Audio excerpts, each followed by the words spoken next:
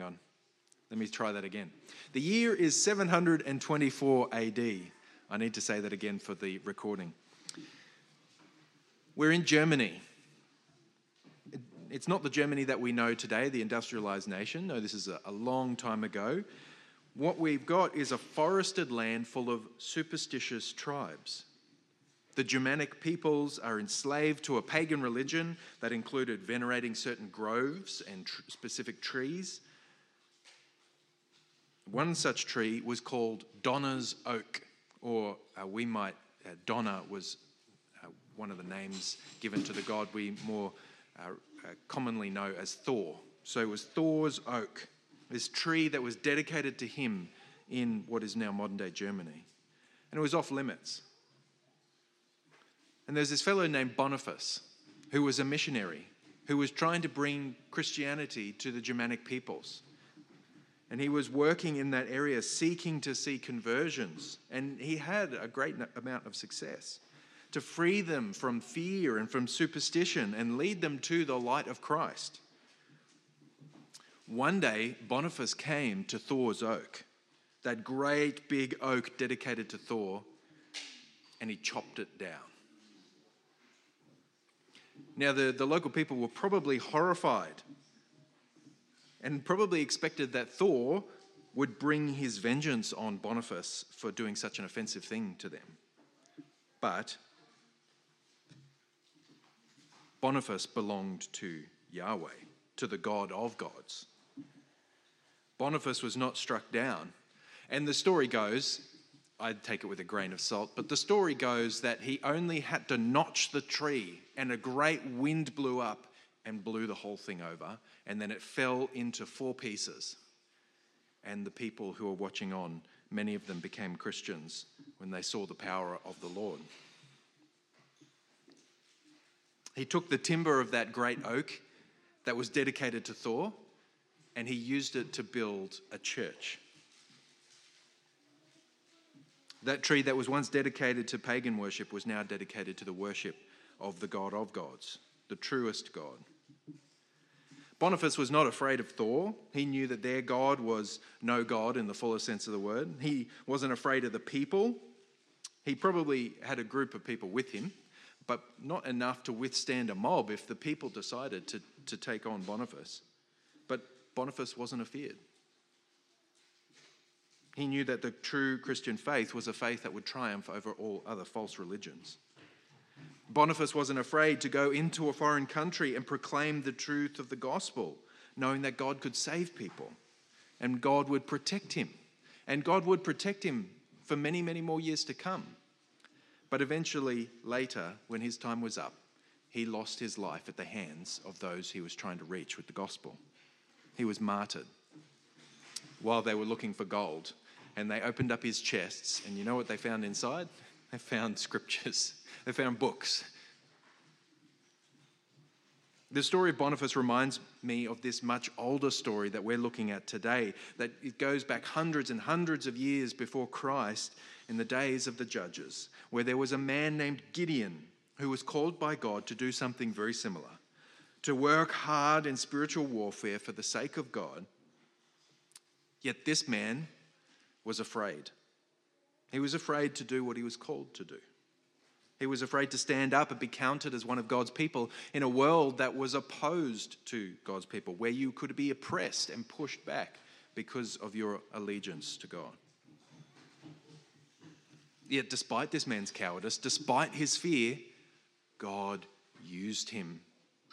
And God used him to save a great number of people from the Midianites.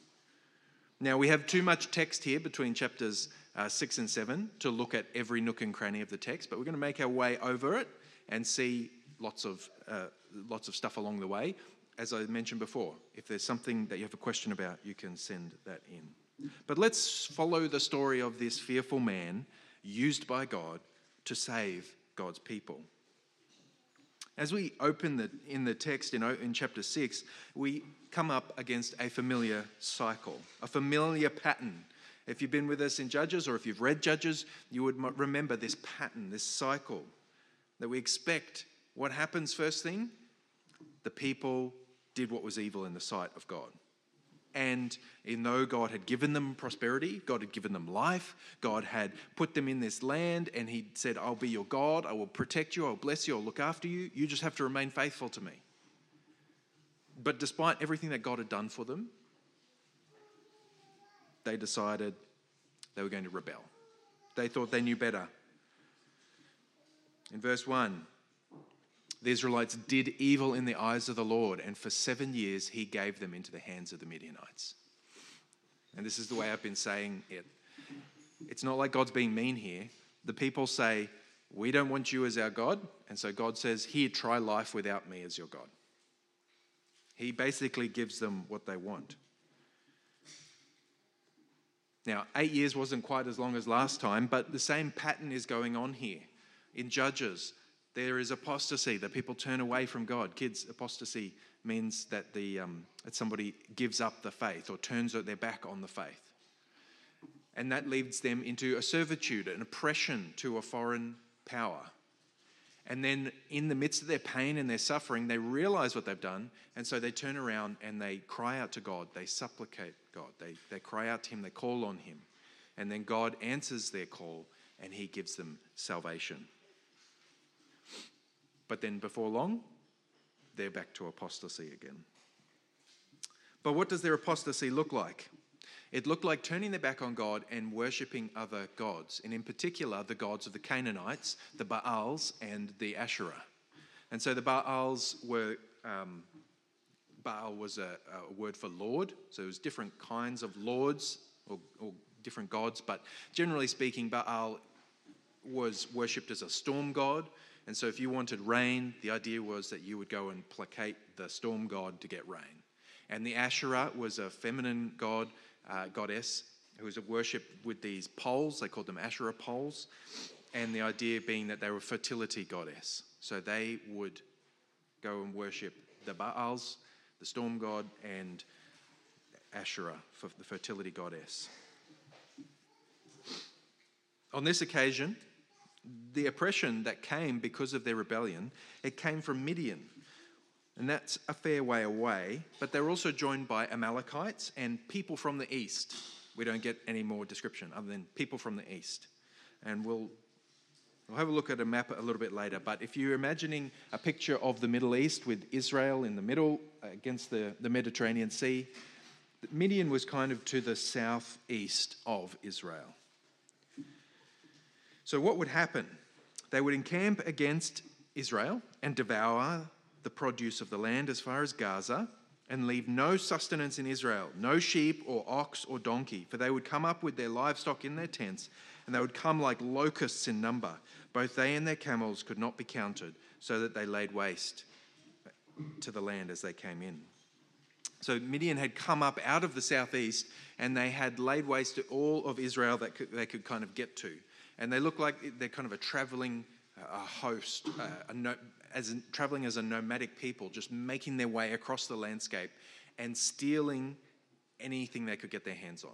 Because there were so many of them, and because they were strong, they basically they would come through town and take whatever they could. Take the grain, take the livestock, take everything.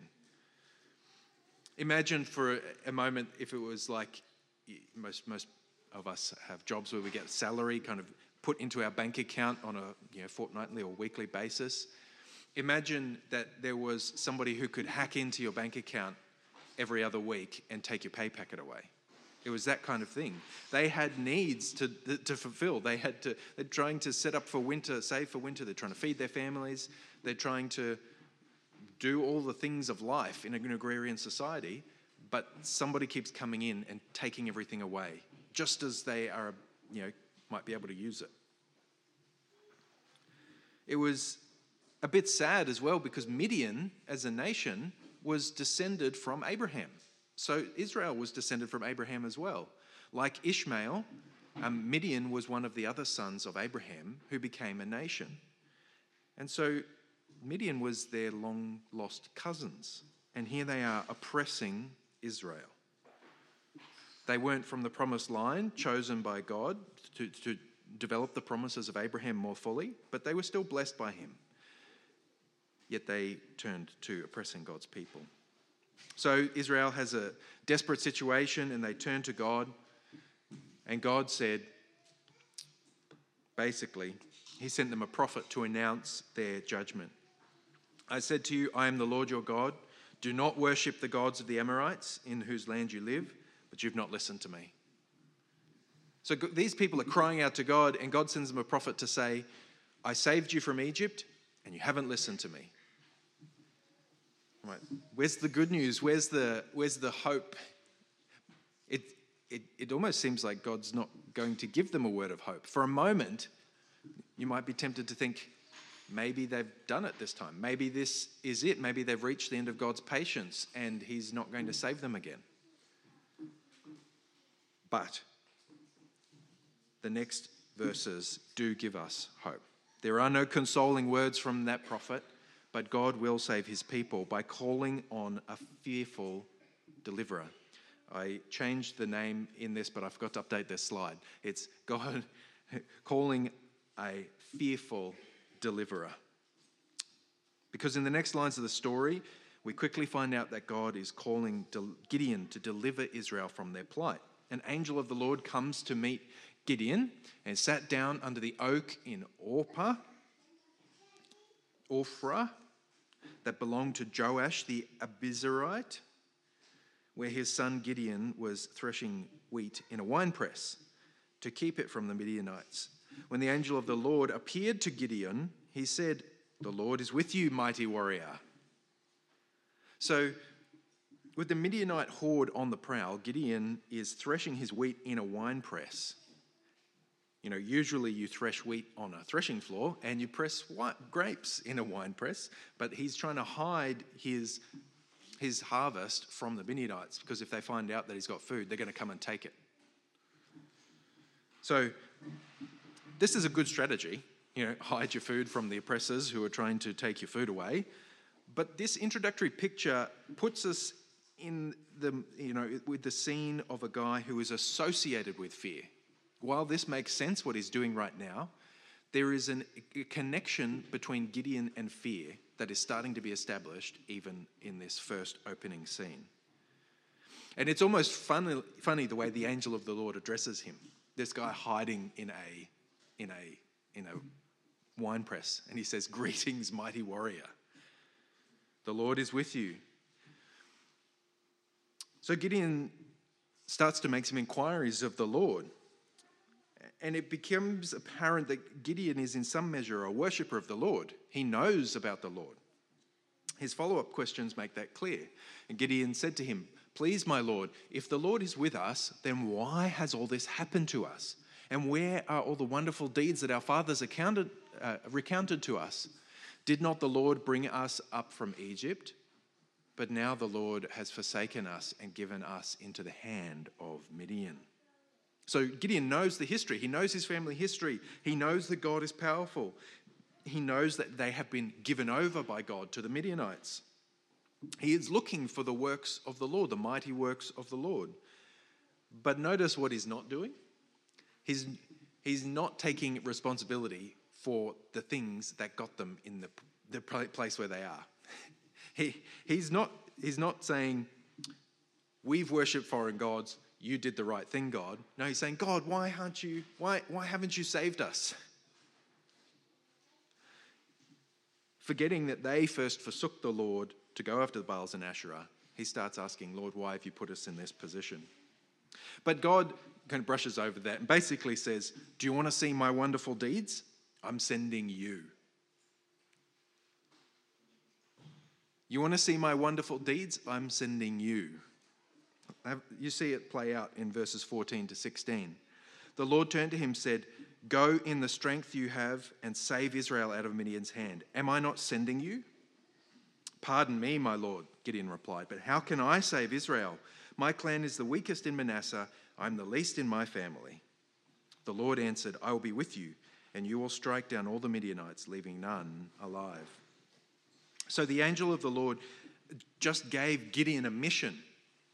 This is God himself. Remember, the angel of the Lord in the Bible is the closest thing that we come to seeing God in like God himself. It's so much so that Gideon thinks he's going to die after he realizes that this is the angel of the Lord. And some people have thought that perhaps the angel of the Lord is like a pre-incarnate Jesus. Before he took on a body and was born in Bethlehem hundreds of years later, perhaps this was Jesus appearing in an angelic form, because this angel is referred to as the Lord. It's such a close connection between the angel of the Lord and God himself that they say, the Lord said, when the angel of the Lord speaks, or the Lord did this when the angel of the Lord does something. Anyway, so here is Gideon, who's just received a mission from God, from God's mouth. Go and do this. Many of us would love for God to reveal himself to us, and so that we knew without doubt that he was real, and we knew without a doubt what his calling was for our life. And here is Gideon getting that exactly right there in front of him. And he suggests, maybe you should find somebody else for the job. I might not be the best candidate. He sounds a little bit like Moses. Remember Moses with the burning bush? Oh, I can't speak good. Yet the Lord does not make mistakes. He chose Gideon because he wanted Gideon. Flaws and all. He calls Gideon to go and to use the strength that he has, a strength that God has given him, and use that strength to accomplish God's will. And this is the way that God's people always accomplish great things. Whether it be the defeat of Midian, the conversion of the Germanic peoples through Boniface, whether it be planting churches, whether it be the discipleship of our children, whether it be triumphing over sin in your own life, wherever you act in obedience, using the resources that you have, God goes out to accomplish his purposes. God can use the miraculous, but often he uses the regular people walking in obedience to achieve his goals. And just an aside, thinking about our kids, and as our kids grow up, yes, we cannot save our kids' souls. That's something that's in God's hands. But one of the ways that God uses to save our children as they grow into faith, as they grow into adulthood and take on faith, what he uses is our obedience as parents from the earliest years. Just a little aside for you as parents. It's not just a luck of the draw thing. God uses our obedience. It doesn't guarantee that we get the result that we want, but God uses and blesses our obedience. I wonder, friends, how many of us look around at the world today and bemoan the awful state of affairs, and we might ask the things that Gideon asks. Where is God? Are we forsaken? Where are God's mighty deeds? And so my follow-up question will be, where are his faithful people? Where is your obedience? Perhaps we are all hiding and wishing that somebody else will take up the task of standing against the opposing forces of the day. Brothers and sisters, we have everlasting life guaranteed to us. What do we have to lose? We can stand forth and be counted among the Lord's people, to move forward under the Lord's guidance and be unashamed about who we are and what we stand for in Christ. What do we desire in the world? Do we desire healthy churches? Then let's put our hand to the plow and build healthy churches. Do we seek to save people's life from the fires of hell? Then go forth and pronounce the gospel that saves sinners from hell, like you and I.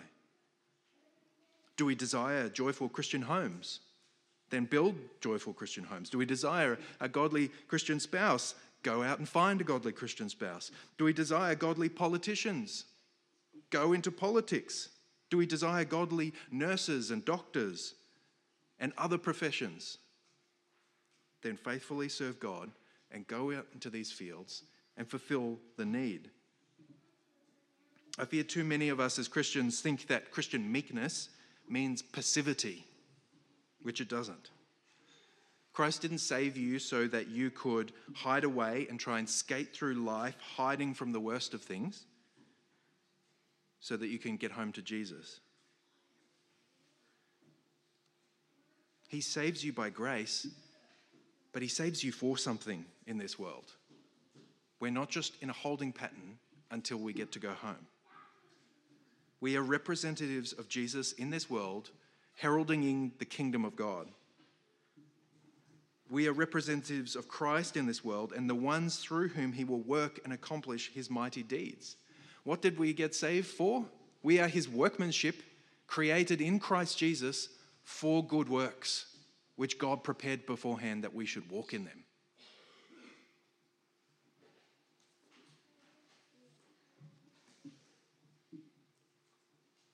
We must walk in these good works and not hide away. Next, smashing altars and worshipping God. Smashing altars, worshipping God. God called Gideon and gave him the first task in his mission to save Israel.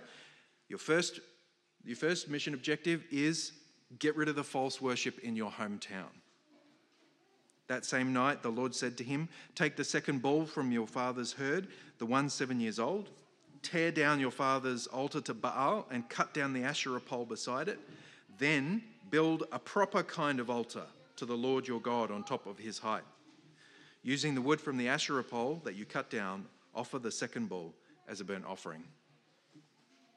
So, like Boniface would later do, and like we would do with things like celebrating Christmas and Easter, Gideon was called to take something that was dedicated to the worship of a false god and replace it with something that was true worship in worship of the true God. He wasn't merely to take down these things and repurpose them. He was called to tear them down and replace them. The spot wasn't forever tainted. It was a spot that was redeemed. That hill or wherever that spot was where the altar was, it was redeemed. Those materials weren't forever tainted. They were redeemed because they belonged to God and they were put to a proper use. As example, with the Asherah timber that was put to the proper use in a very symbolic way of being used in the worship of God with the sacrifice as the timber for the fire. But there's an awful truth here, and that is that Gideon's own father is the one who set up this altar. And so there is, even in Gideon's own home, mixed worship. Gideon, he knew the Lord, he knew about the Lord, but his father, and presumably the household, had in some way been given over to the worship of the Baals and the Asherah. It was a problem that started at home.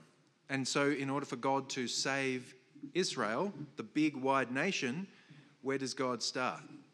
God starts in their own household. So Gideon sets to work on this task that God gave him. But that whiff of fear that we had noticed in the winepress starts to become a bit of a stronger smell. So Gideon took 10 of his servants and did as the Lord told him. But because he was afraid of his family and the townspeople, he did it at night rather in the daytime.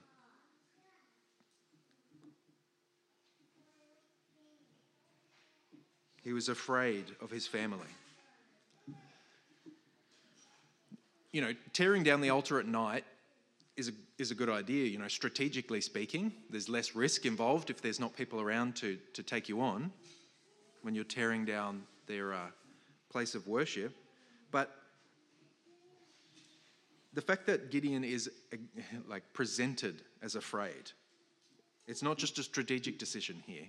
He is fearful. He'd been visited by the angel of the Lord and told to do this. God had spoken to him and specifically told him to do this. But he wouldn't stand up with confidence and bravery. He was acting out of fear, not out of trust. But nevertheless, although we might be upset about his motives, sad that he was afraid to do what God called him to do, he still did obey. And we want to praise him for that. That's good. It is good to obey God. And the people come across the destruction the next day.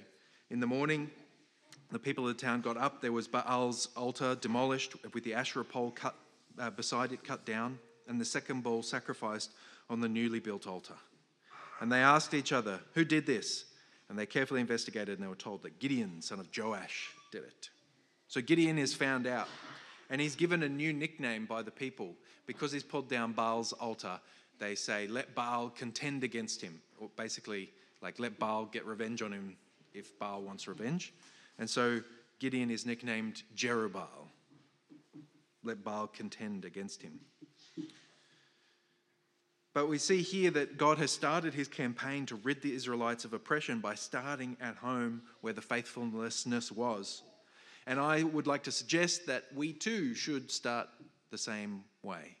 If we look out into the world and we see the faithlessness and the rebellion against God, perhaps we should firstly look inside our own area of influence and see if there is faithlessness in our own circumstances. We need to drive out any false worship starting with our own house. And you might be called names for it. You might be called a zealot. You might be called a fundamentalist or ultra-conservative. But it's far better for you to offend the sensibilities of others to be faithful to God than to pretend that it's okay to mix in ideologies and spiritualism that are opposed to God. And you'll notice that Gideon didn't go and get permission. I'm not trying to suggest that we should become vandals and go out as vigilantes and do crazy things. But I am suggesting that in terms of thinking about our spiritual place in Christ, we don't need to go and get permission from other people to stand up for Christ and to throw down arguments and to stand strong in our spiritual warfare in Christ. We don't take up literal swords, but we take up the sword of the Spirit. And it will be offensive to the world. But we need to start at home, purging our house of idols, literal idols, though I don't expect that many of us have literal idols in our home, but if you do, get rid of them. Purge your house of metaphorical idols. We want to create homes and communities dedicated to the worship of the true God, Yahweh. And particularly in our day, we might remember that there is a conduit into our homes that we presumably all use, the internet, something that can be for great good, but also might be a conduit of anti-God filth into our homes. So not trying to say that you shouldn't use it, but I'm saying is, what are you doing with it? Has it become an altar where you sit down and sacrifice your time and devotion? It is interesting to me how the way that when we set up our hobbies, maybe if we're film buffs and we set up a home cinema, we're not doing it deliberately, but it ends up looking like an altar, doesn't it? We have our table and we have the thing that is up in front of us and it is decorated just so. Again, not trying to say there's anything wrong with a home cinema system, but what I'm saying is what things are altars in our homes where we are giving our devotion and our time and our attention to instead of serving the Lord God. Gideon is wavering in his faith. He's still afraid. He's wavering in his faith. He's finished this first mission. It's accomplished, just like God said. He's driven out the false religion from their home. And now it's time to drive out the oppressor from their land. And God's Spirit is on the move. He's filling and working in Gideon. The Spirit of the Lord came on Gideon and he blew a trumpet, summoning the Abiezrites to follow him. He sent messengers throughout Manasseh, calling them to arms, and also to Asher, Zebulun, and Naphtali. So they too went up to meet them. So this is the first stage. This throwing down the altar of Baal has started something. It is signaled to people that it's time. It's time to turn away from the Baals. And so they turn, and he calls out the troops, so to speak. You can see here on this map, with this over here is the Sea of Galilee. Many hundreds of years later, Jesus would come from this area up here. But what we're talking about is down here. And you can see these kind of purple lines which indicate a guess at where the troops would have been coming from. As they're coming from Asher, Zebulun, and Naphtali, they're coming from all over this region and they're assembling down here. I can't read the actual label of the place where they gathered, but it's in the text. So the people of Israel are realizing now's the time. There is a call to war. They come out and they start to assemble to take on the Midianites. But Gideon's fear has not dissipated. The smell of fear is becoming a stench. God had promised already to deliver Israel through him. God has already asked him to do something and protected him through it. But Gideon's still wavering. And so we get this classic scene where he takes the sheepskin. Gideon said to God, "If you will save Israel by my hand as you have promised, look, I will place a wool fleece on the threshing floor. If there is dew only on the fleece and all the ground around is dry, then I'll know that you will save Israel by my hand, as you said." And that is what happened. Gideon rose the next day, he squeezed the fleece and wrung out the dew, a bowl full of water. So the fleece was wet, the ground was dry. Gideon said, if you do this for me, I'll know. But what does Gideon do the next night? He goes, well, if you do it the other way around, if the ground is wet and the fleece is dry, then I'll know. How many proofs does this man need? He tests God. The Deuteronomy law says, you shall not put the Lord your God to the test as you tested him at Massah. But that's what Gideon did. And we might expect God to start getting angry, but he withholds punishment. He is kind and gracious, and he gives what Gideon asks for. He's gentle with him in an unexpected way.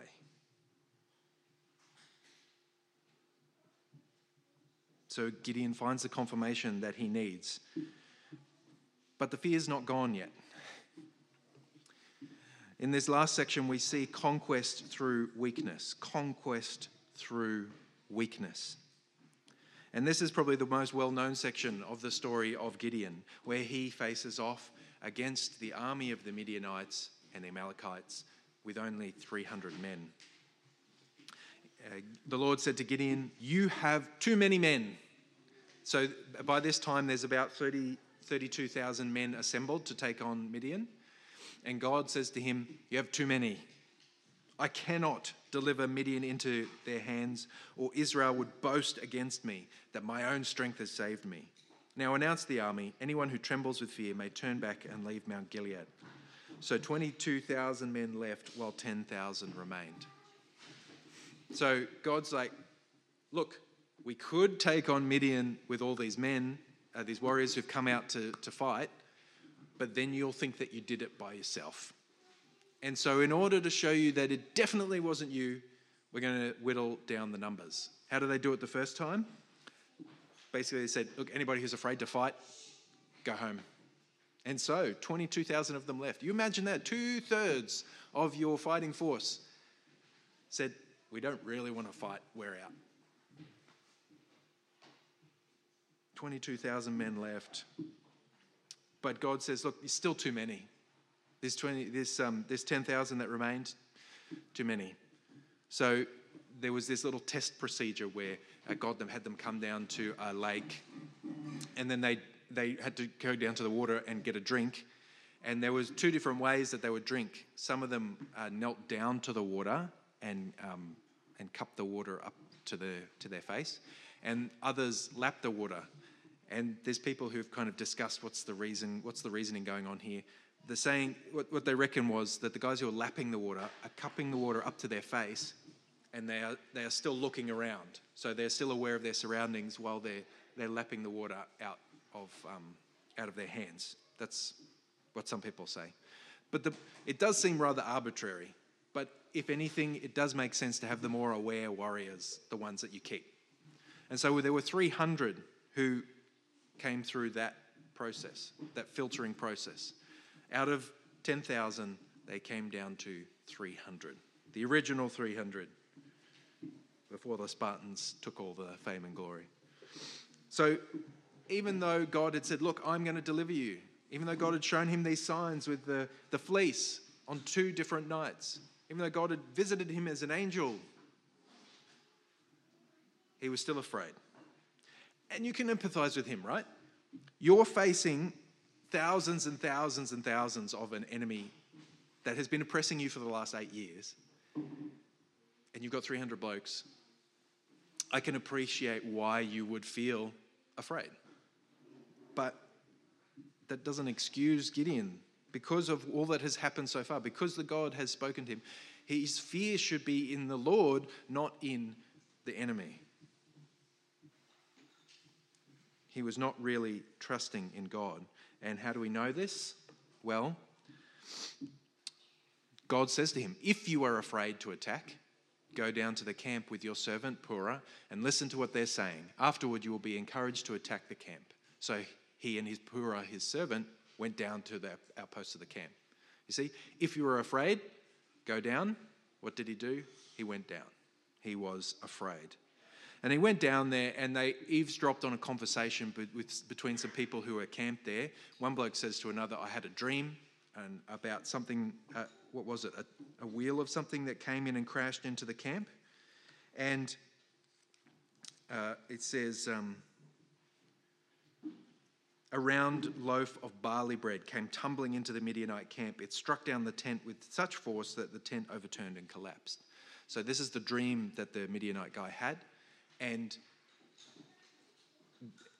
the guy who is listening hears the dream and he gives an interpretation and he says, that's Gideon. Gideon is going to destroy our army. And now Gideon feels like he's ready to attack. Not after God told him you're going to have victory, but after the enemy told him that he was going to have victory.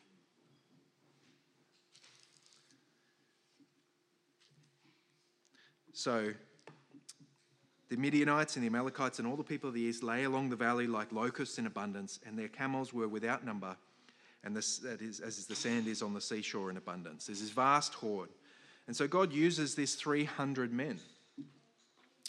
Gideon divided his 300 men into three companies, and he got them to put torches in a clay pot and to carry a trumpet.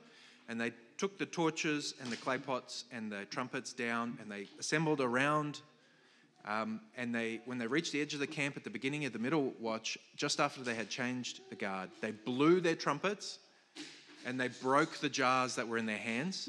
So you imagine it's the middle of the night, and all of a sudden you hear 300 trumpets, and you hear all this breaking pottery, and then all of a sudden a bunch of torches, a bunch of lights appear around your camp. You are going to be absolutely terrified, thinking the enemy army is here to destroy us.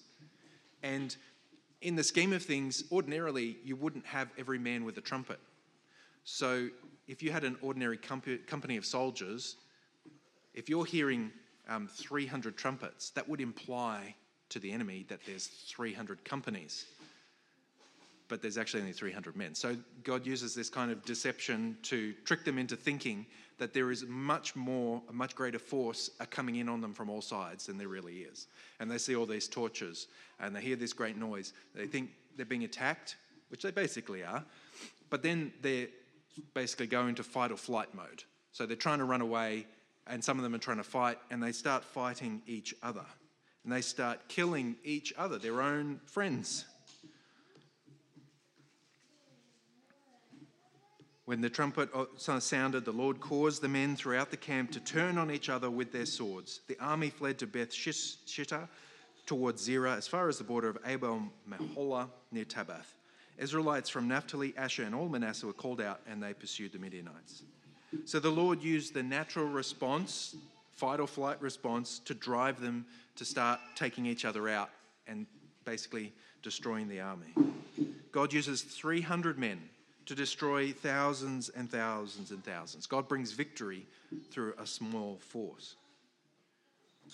But strangely, Gideon gets them to shout something. He says, when you break your pots, you shout, for the Lord. And then he adds on a bit. He says, for the Lord and for Gideon. Leaves us with a little bit of a bad taste in the mouth. Why are they shouting for Gideon? Is it just to strike fear into the hearts of the army who must have heard his name? Perhaps. Maybe the victory was starting to go to his head. And we'll talk more about that stuff going to his head next week. But here we see in this passage that God uses a weak force, an amazingly weak force in comparison, to bring victory. God would triumph through the fear that they had, an unlikely candidate to win. And it reminds us of a man who would come along later, a deliverer who would come along later, who was seemingly weak. God would save his people through a carpenter from Nazareth. This carpenter from Nazareth is Jesus Christ, a mere man, although he was God, but he appeared in human flesh. He conquered sin. He conquered death. He conquered the devil through the apparent weakness of the cross. He was captured by enemy forces, and he submitted to their process of executing him. And it looked like they had won. It looked like Jesus was weak, but it was all part of the plan. And in fact, through the weakness of Jesus submitting and being killed, crucified on that cross, he brought about the victory that we have been celebrating here today with our singing and with our coming together with joy to remember the forgiveness that we have through Christ, the freedom that we have from the dead. Even now, though, we celebrate a weak faith in the eyes of the world. People call it a crutch. They say it's for the weak-minded, an opiate for the masses. And even some people who call themselves Christian will balk at the weakness of the faith, and they'll feel like they need to make up for it somehow with some extra, with strength. Or they will need to kind of make up for it with trying to cover it up with other things. Some Christians will balk at the freeness of grace that God gives to his people. They'll try and cover it up with good works in a way that dismisses the free gift that God has given, the free, unmerited, merciful grace that he gives to all who call on him. It's a gift given for no pay, and it's a gift that changes lives. We have to sit back and ask ourselves, how can forgiveness create freedom? How can forgiveness create obedience to God? You'd think if somebody's being disobedient, you come down harder and harder on them, and eventually they'll get the point. But the Old Testament demonstrates that doesn't work in the long run. There needs to be forgiveness. Forgiveness creates righteousness. It seems so weak, and yet it builds societies. The forgiveness of Christ has built the blessings of Western civilization that we enjoy here now in safety. What seems like weakness, God uses to redeem his people. Let's just bring it all together. God uses flawed deliverers like Gideon, but he uses a perfect deliverer like Jesus Christ to save his people for all time. God uses apparent weakness to overcome the strong like he did with Jesus. And in many ways we should say, yes, Gideon was a good example of obeying God, but we also need to remember that he was a flawed example who was a fearful man, and we should not follow his example of being fearful, but instead stand strong and fear God alone, not man. And here's an encouragement to cast down altars and raise up true worship. Drive off the enemies of God in our homes, and to walk in the strength of God with the Spirit at work in our lives. Let me close in prayer. Heavenly Father, we thank you for this story about Gideon, and we pray, Lord, that you would help us to fear you and not man. We pray, Lord, that you would help us to rest in the delivery of our great deliverer, Jesus, the apparently weak deliverer, who yet brought about a great victory. We thank you, Lord, that you rescue your people and that you have rescued us from Satan's sin and death. And we thank you, Lord, that it is a free gift of grace given to us even now. But I pray, Lord, that you would help us not to take that gift for granted, but instead to work heartily for you, to go out in the strength that you supply with the Spirit that you give, so that we might obey you with everything that we have for your glory. Amen.